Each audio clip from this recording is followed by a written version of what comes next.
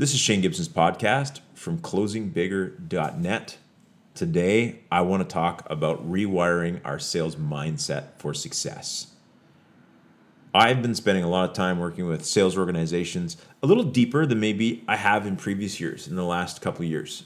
So in the past, I would work with sales management and do training, but out of necessity and also, out of the real desire to drive things further, I've been on the front line with some of the sales leaders, working with their team members, even doing some one-on-one sort of forensic fact-finding in the form of sales coaching, and even doing some ride-alongs with sales team members, seeing what's happening with them. And one of the reasons why is I'm really trying to identify what is the differentiator between the top performers in these sales organizations and the ones that are average or who just aren't really hitting the numbers they need to be successful in their sales role or sales in general. And so I'm going, what's the difference between them? And we look at, it's not education. It's not lack of sales process. They have access to the same playbooks and the same CRM, same mentors, same sales trainer, same coach. They've got a very similar target market, same product offerings, and yet to a large degree have a very different result or an inconsistent result. And as I dig further, it's not that they're not walking through the steps. They're doing the same steps in many cases, but they're doing it with the wrong mindset, or maybe what I would say a less than optimal mindset. So what I want to talk about is I've got, let's see here, 1, 2, 3, 4, 5, 6, 7, 8, 9, 10 different types of mindsets I've seen that hold people back. So I'm going to go through these 10 types of mindsets, mental mindsets that hold us back. And I'm going to talk a little bit about a more positive sales mindset you can replace each of these with that can help you move forward in your sales career and experience success. So this is about an internal reflection. It's about the one thing we can control, which is us, our emotions, and our activities that can impact our sales results. We can't control what the market does or what product development does. But all of these salespeople often have the same challenges, yet some get intensely good results and others get mediocre results or worse, abysmal results, not putting a number on the board. So from this perspective, I want to kind of walk through them. So the first mindset is the reactive mindset. And this one kind of is a overarching one for this podcast, is the reactive mindset. This is the person who second guesses themselves. They tend to react to a lack of success in the short term, and they drag down their energy and their outlook to the point where it's worse for their sales success, their attitude is, than the actual missing a deal that week or not having prospects show up or being ghosted by a bunch of people in a row. There's all these things that go wrong with our sales process. And the reactive person, the reactive mindset, will immediately not go, oh, this occurred externally. The prospect ghosted me, right? Oh, the contract didn't get signed. Oh, marketing gave me some really not so great leads this week. Versus looking at that, they start to think there's something wrong with me. They start to react and internalize it. And then what they do is they take a really good sales process they've been following that's helped them for many years or months succeed, and they start to question it. Well, maybe I don't need to do a discovery call before I do a demo. Maybe I don't need to get committed on the next step. Possibly I'm going to stop using these email templates that have been working for me and I've been customizing, and I'm going to try some new ones. And so what this person starts to do is they start to totally sideline a proven sales process because they have temporary doubts.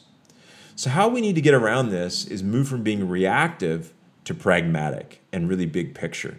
And understanding from this perspective that we have ebbs and flows in our sales process and our sales success, and that maybe statistically out of 100 leads that we're supposed to book 60 appointments and convert 50% of those to, let's say, a proper product discovery call. And when we see the numbers dip a bit because over 10 calls we get 0, we don't start going, well, you know what? There must be something wrong with me. The pragmatic mindset will go, the numbers work out in the end. So I might get 10 no-shows, but the next 10 or the 10 after that are going to make up for it because statistically they do. So having a really pragmatic mindset versus reactive is key, and also resist the impulse to tear apart your sales process every time you have a dip. Because you're tearing apart your sales process when you're not feeling great about your sales results almost always will get you worse results, which will drive your emotions lower and will keep you in a very highly reactive state. So the key thing that I would look at is if you're using a proven sales process, don't be dogmatic about it, but be pragmatic and stick to the process in spite of your temporary lack of results. And that's going to help fortify you emotionally because you'll get back on track sooner. The next mindset is the passive mindset. And how this manifests is through passive communications.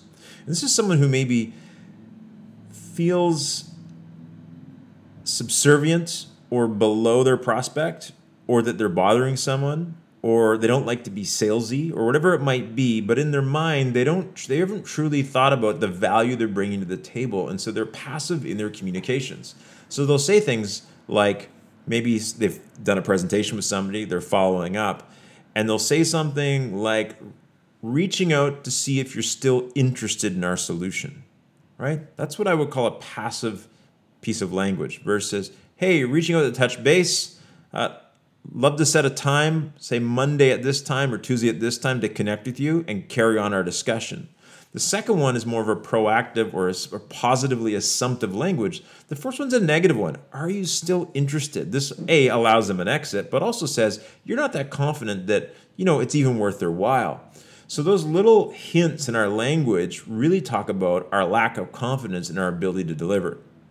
So from this perspective, we need to shift from that passive language. Another type of passive language is wondering if you'd still like to connect, for instance. Or the other one is I'm sending an email saying, hi, I hope I'm not interrupting your day. Or, hi, I know you're busy, and I'm hoping that you can eke out 15 minutes for little old me. And I know they don't say little old me, but that's basically what it sounds like. Versus, hey, we talked about the solution and about what we can do for you here, here, and here. I'd love to set a time, this date or this date to get together. It'll take about an hour. And so from this perspective, that type of language, that positioning is really different than I'm wondering if you're still interested, right? Or if you'd be open to having a quick meeting with me. And so from this perspective, the real driver is having a proactive, leadership-oriented mentality, right? And that comes back to knowing the true value you're bringing to the table. Because if you don't, what's going to happen is going to manifest with passive, non-leadership oriented language, which a prospect can smell a mile away, and they'll avoid us. The other one is the opposite. It's the over-optimistic mindset. This one is where maybe we know that of 100 people that we meet with, that we're truly have a first meeting with that we think are qualified, only, let's say, 25%, a quarter of them will eventually end up being a client. So what that means is that in order to hit our sales goals, our sales funnel has to be 4 times the size of our quota.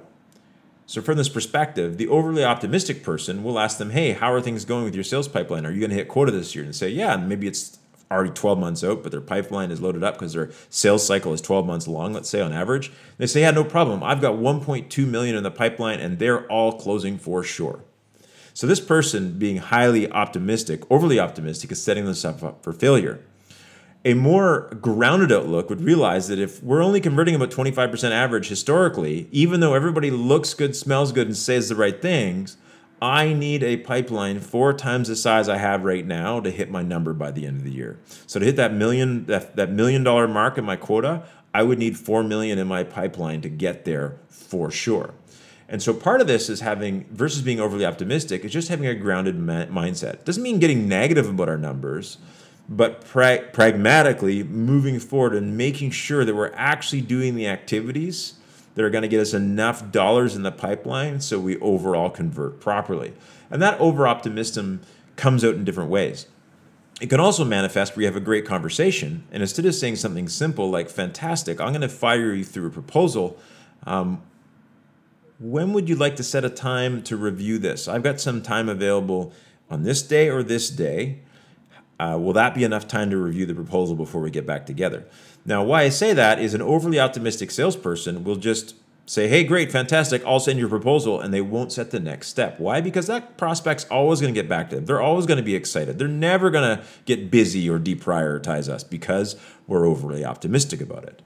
And so it is, I'm positive about people, but I also know how busy people get and how priorities can be taken over. And so I'm not overly optimistic about their willingness to actually connect with me in a week from now. So while having them in front of me and while we're excited, I'm going to set that next step. So this is a really important piece, is don't be overly optimistic about your process. Keep it tight. And don't be overly optimistic about your pipeline. Stay grounded in the true metrics of your business. The other one is the bargaining mindset. The bargainer is one that might have a $100,000 a month quota. They're on the 15th of the month. They've only got $25,000 committed that they feel is going to close. So they start to bargain. Instead of strategize, they bargain. They bargain with themselves. They justify why the numbers aren't there and why it won't work and why this month is slow, and that's okay. And they take their foot off the gas, and then they go bargain with their sales manager. They talk about the pipeline and what's happening, and things will happen next month. Don't worry about it. And I've got to change this and this. I need more help from marketing. Versus truly not bargaining and saying, great, I'm a quarter of the way to my goal, halfway through the month. What's my strategy to make up for that over the next month? Not bargaining with the price of success. Actually looking at the activity required and what I need to do to catch up and the help I'm going to need. But don't bargain with ourselves and don't bargain with our boss to bring our quota down for that month. The committed mindset, which is kind of the opposite of this, is one that really moves forward, as I said before in other podcasts, to 11:59:59 on the 30th of the month is when we finally bargain because we're done. We say, okay, I'm finished. I put my head on the pillow at night. On that 30th of the month, I did my best job I could, and I'll reset for next month and the lessons I've learned. But you know that you didn't bargain or slow down or try to renegotiate the price of success. You kept driving with the key activities needed to get there, regardless of what the numbers are that day. Then there's a defensive mindset. So I remember coaching someone a few years back, and it kind of jumps out as I started to coach them and just asking them about their process and trying to help them figure out what's falling down in their sales process and how we can help them refine it. And all of a sudden, as I asked them, so tell me about what you do at this point. And then they said, well, I do this. And I said, well, curious, what kind of outcome are you looking for with this particular step? And then they got really, I feel like I'm being interrogated is this some type of performance management thing you're doing? And should I be polishing my resume? And these are the things they started to say. And I said, no, not at all. I'm really trying to help you get better results and figure out what we can do to help support you move forward. But they were suspicious. And they also felt very vulnerable that there might be any issues with their process, right? It was all about what wasn't happening around them. So that defensive mindset is going to put us in a position where we're not going to learn new things. We're also going to create a barrier between us and other people, whether it's our coworkers, our coach, our manager, or our clients. So instead of being defensive, move to curious. Have that curious mindset about the question, about where they're going with it. Be curious or open to the fact that there might be another way of looking at things and there's something to learn. And so from this curiosity perspective versus being defensive from a sales process perspective about what we're doing, be curious about how we can improve it in other people's perspectives. And the same thing goes when we're interacting with clients, is versus being defensive about our solution or how it's performing or what we've prescribed, is be curious about the fact that there might be another way of looking at things, a bigger, better way, a different approach that could help the client even more. Then there's the next step, which is, interesting connection to this is also the win-lose mindset. This one is the belief that in order for me to win, the rest of the sales team has to lose. In order for me to win, when I cut this deal, I've got to get my pound of flesh for this client. I can't give them everything they ask because they always want more. And this is a real win-lose mindset. This is someone who says, hey, I've seen this in organizations where a salesperson is doing something different or is more efficient than the rest of the team. And I start to dig deep and I realize they're not fully sharing because they don't want the rest of the team to know what they're doing, because then it would be more difficult for them to be a top performer within the team. They'd lose their edge because they need to win for the team. They need to win and the team needs to lose for them to get ahead. When in reality, what I've seen is the top performers that share best practices where there's more momentum in the team and the whole team does better, almost always the whole sales team gets more resources, they get more marketing dollars, they get more help, and it works out better in the end for the whole organization when we really monetize and distribute best practices. That's kind of another sidebar I could talk about in a sales management podcast.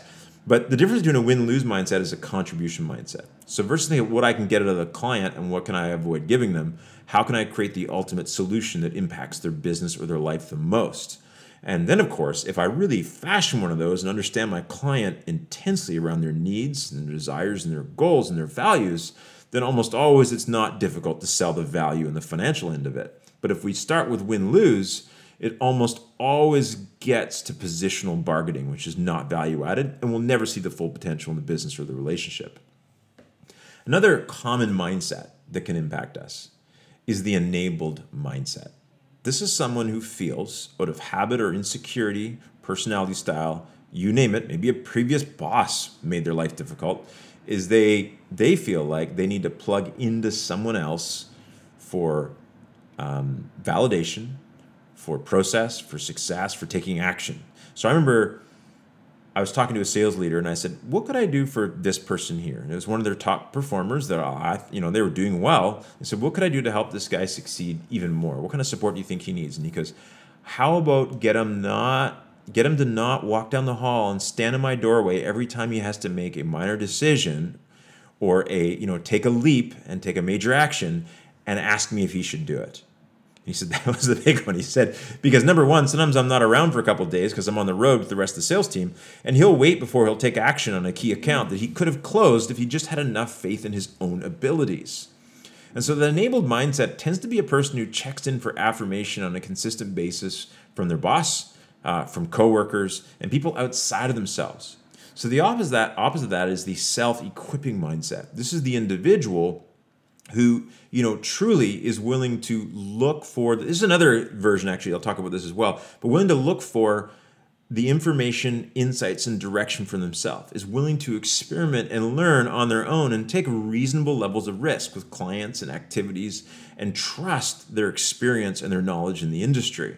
So that self-equipping mindset as well, instead of going to saying, oh, I need to learn this new thing about this product and my coworker really understands it well, I'll ask them to help me, sure, but instead, maybe ask them how that they equip themselves instead of asking them what they know. Where do you get that information? How do you learn about new products? What type of resources do you access so that you become a self-equipping versus an individual who needs to be enabled by those around you? If you're able to do this self-equipping mindset is going to enable you to accelerate your learning, but also take action faster on a regular basis and get to your results sooner. Sure, you're going to make some mistakes, yes, but that's all part of the equipping and learning process.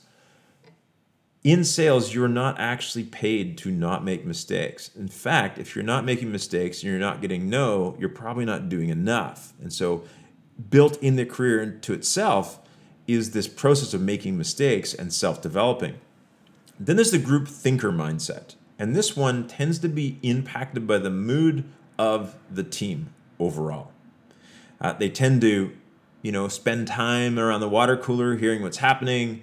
They'll marinate over negative customers they've had, and they tend to get in this group mindset with the team. And this impacts their sales performance to a large degree because they're driven by the mood of the team, which is driven by the mood of the marketplace, and it's really not healthy for their sales process. I recently think about a client where the productivity of their sales team actually went up when one of their kind of mid to high performers left. And this was interesting because I kind of knew this was going on, but I couldn't really put a finger on it. I had one particular person who previously performed well, but when moved to this particular branch, their performance started to drop. And what I discovered is there was another individual who's performing pretty well, and I noticed this on the coaching sessions. They tend to complain a lot. They brought a lot of challenges to the table, a lot of insecurities, but they actually produced relatively well, but there was just this constant negative dialogue. So what this person was doing is they were getting together at lunch with this other salesperson, and the one that had that constant negative dialogue would complain and dump and talk about what's wrong, and then they will go back and close their door and go make sales. But the other person who was, a high empath and maybe a little bit more emotionally influenced, they would go back and feel rotten for the day and not produce.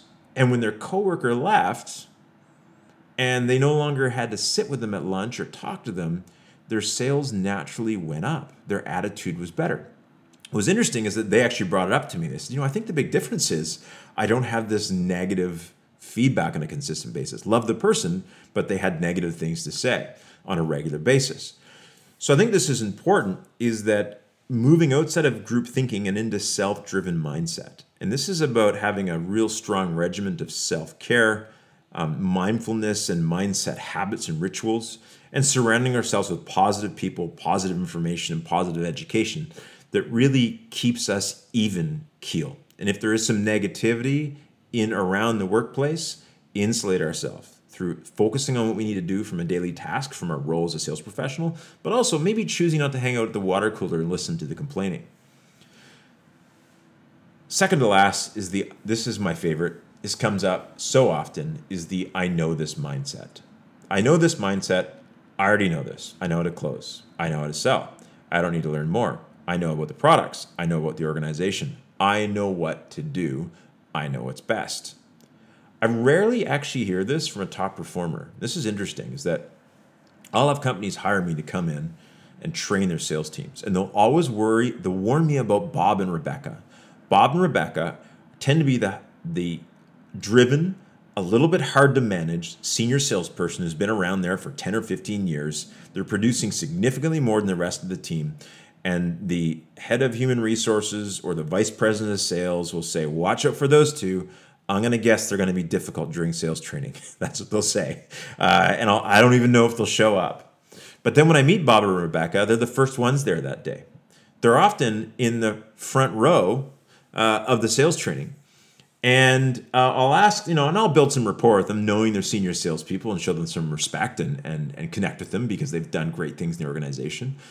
And almost always when I ask this question, I get a very similar answer. And it goes something like this. I'll say, you've been doing this for a while and you've had a lot of success. You could probably be up here yourself telling the team how to do it. And I said, I'm curious, what you're looking to get out of today. And they'll say, well, I've been to a lot of sales training over the years.